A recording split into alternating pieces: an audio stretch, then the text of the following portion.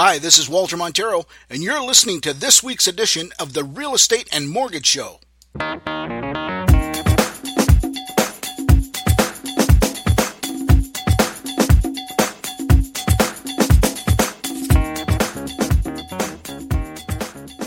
Hi, everybody. Welcome to this week's edition of the Real Estate and Mortgage Show. Certainly got a lot of response and activity from last week's show, which was the fix and flip topic. I always thought that it was a pretty hot topic. I just never realized how much people want to know about it. Got some calls on it. Answered some questions for you. I hope that helped you out. And if there's anything I can do for you in the future, by all means, just give me a call. Okay. This week's topic was actually inspired by an article I read in the Real Estate Marketing magazine. It's REM magazine. It's a trade magazine. And I want to give credit where credit is due. This article came from a real estate sales representative in the Moncton area, and his name is Wes Hoover, and he is with a Home Life Premier property, and Les can be reached through his website at buywithwes.com. Okay, and just want to go over some of the things that the article covers, and this is the 9 things for sale by owner companies don't want consumers to know. I agree with almost all of his points,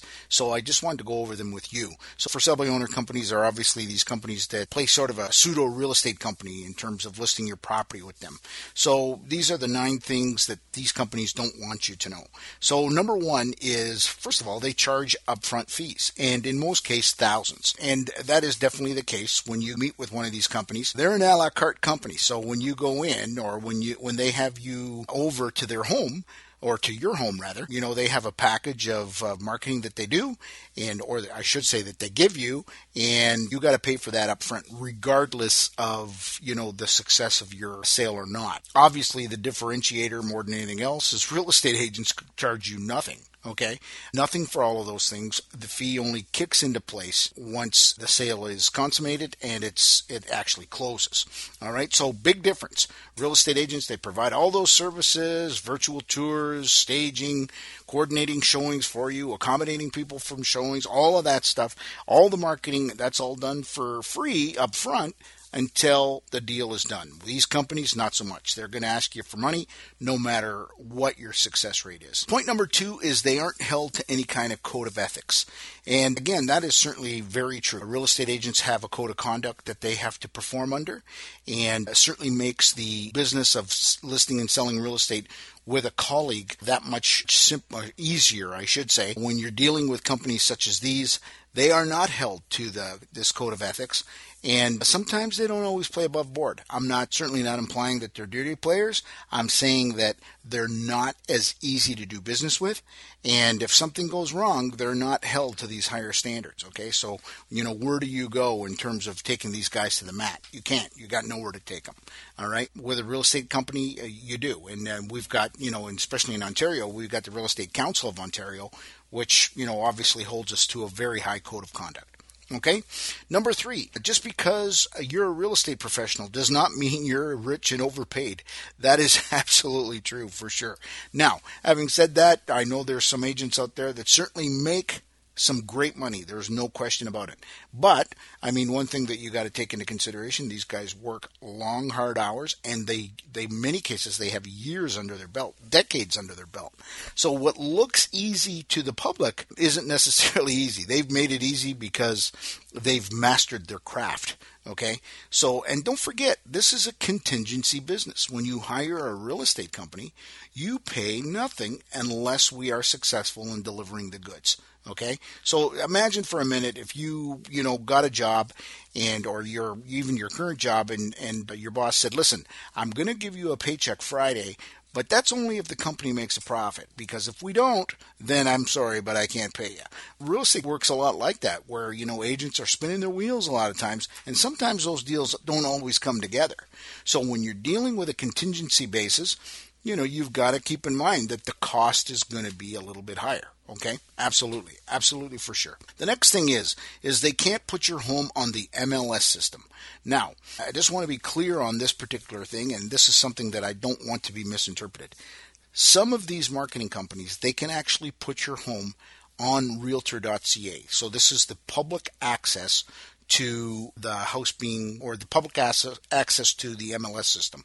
It is not the realtor access. So when you're dealing with, for example, in my community, neither of those companies are members of our MLS. So when you put your listing on the market with this company, you put it on MLS, you're not exposing it to any of the local agents. Okay, so statistically, the chances of a real estate agent being involved in the deal is very, very high. Now, you're not even exposing it to the person that's very likely to play the biggest role in getting it sold, which is the real estate community. So don't be misguided in terms of the house being on MLS. It isn't necessarily, because the two companies that service our area primarily, one operates out of Toronto, the other one operates out of Hamilton. Neither would. The Hamilton has its own board, and so does Toronto.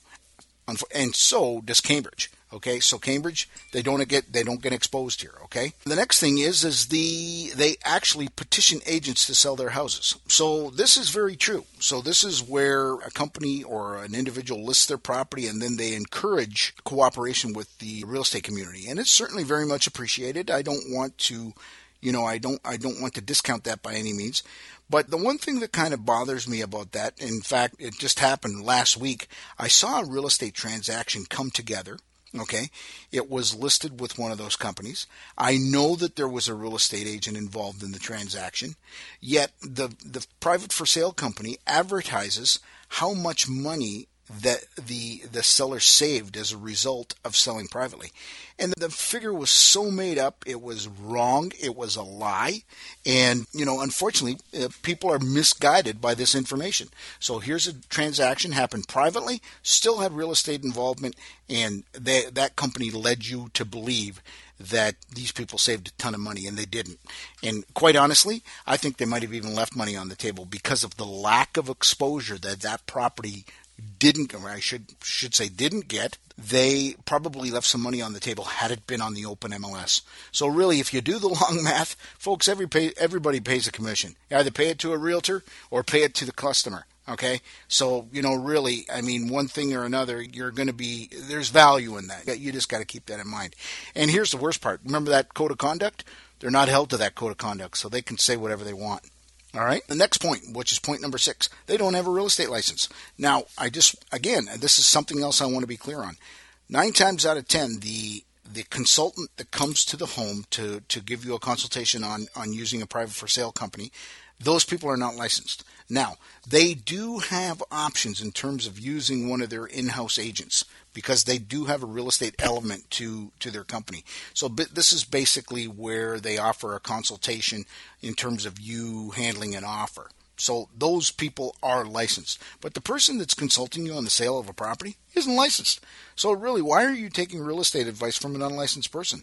The province has implemented real estate licensing for a long, long time, and that's for a reason, because this is a profession that people should be properly educated with in order to be providing advice to people that are listing and selling real estate. These people are not licensed, folks. So, be careful on who you listen to in terms of getting your real estate advice. The next point, which is point number 7, you pay them and you do all the work. This is very true. So basically, they do give you a whole marketing package. They give you the signs, the brochures, all that kind of stuff. They splash something up on the website for you.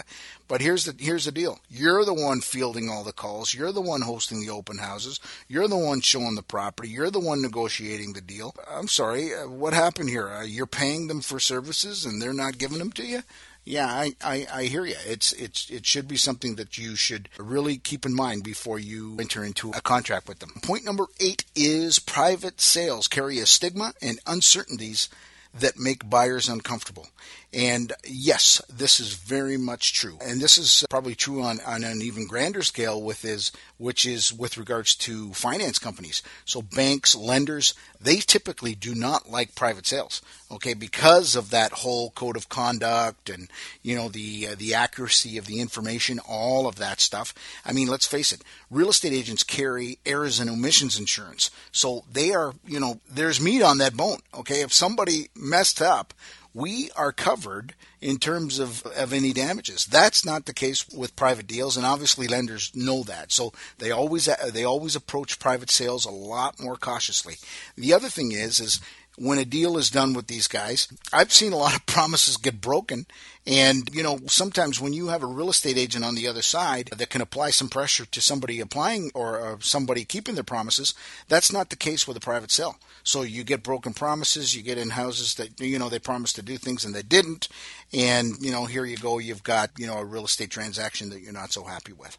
All right. And then finally, point number 9, which is agents don't hate for sale by owners. And that is very true. I know sometimes when I call for sale by owners from time to time, you'd think I was, Jeffrey Dahmer calling somebody sometime. For the most part, I got to tell you, I've never really run into that. But I do from time to time. I do get it. Like, hey, what the heck? You're a real estate agent? What the hell do you want? And, all I'm doing is, doing my job. I know that statistically, there's a very high chance of that for sale by owner listing with a real estate agent. That's probably reason number 1 I'm calling them. Reason number 2 is I could very likely have a buyer for your property. So, really, folks, we can work out the math later. Can I help you get your home sold and get you on with your life? I don't hate you. I understand where you're coming from. Everybody's looking to save money. I get it. But really, if you do the long math, you may be surprised at how little you save, if any. All right.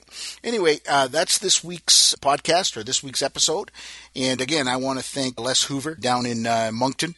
And if you have anybody, I understand his office number is 506-962-2522. And, of course, if you have any real estate questions for us here in Cambridge, Kitchener-Waterloo, 519-624-9222 or Walter at MaximumResults.ca. Folks, have a great week, and we'll talk to you next week. Thanks again for listening to this week's episode of the Real Estate and Mortgage Show. If you have any real estate questions, please direct them to me at 519-624-9222 or Walter at MaximumResults.ca, or you can find me online at www.cambridgehouses.com. If your interests are in mortgages, please feel free to call 519-624-9222 or email Karen at MaximumResults.ca, or you can find her online at www.m as in Mary, R as in Roger, financial.ca. Thanks again for listening, and I hope you have a great week.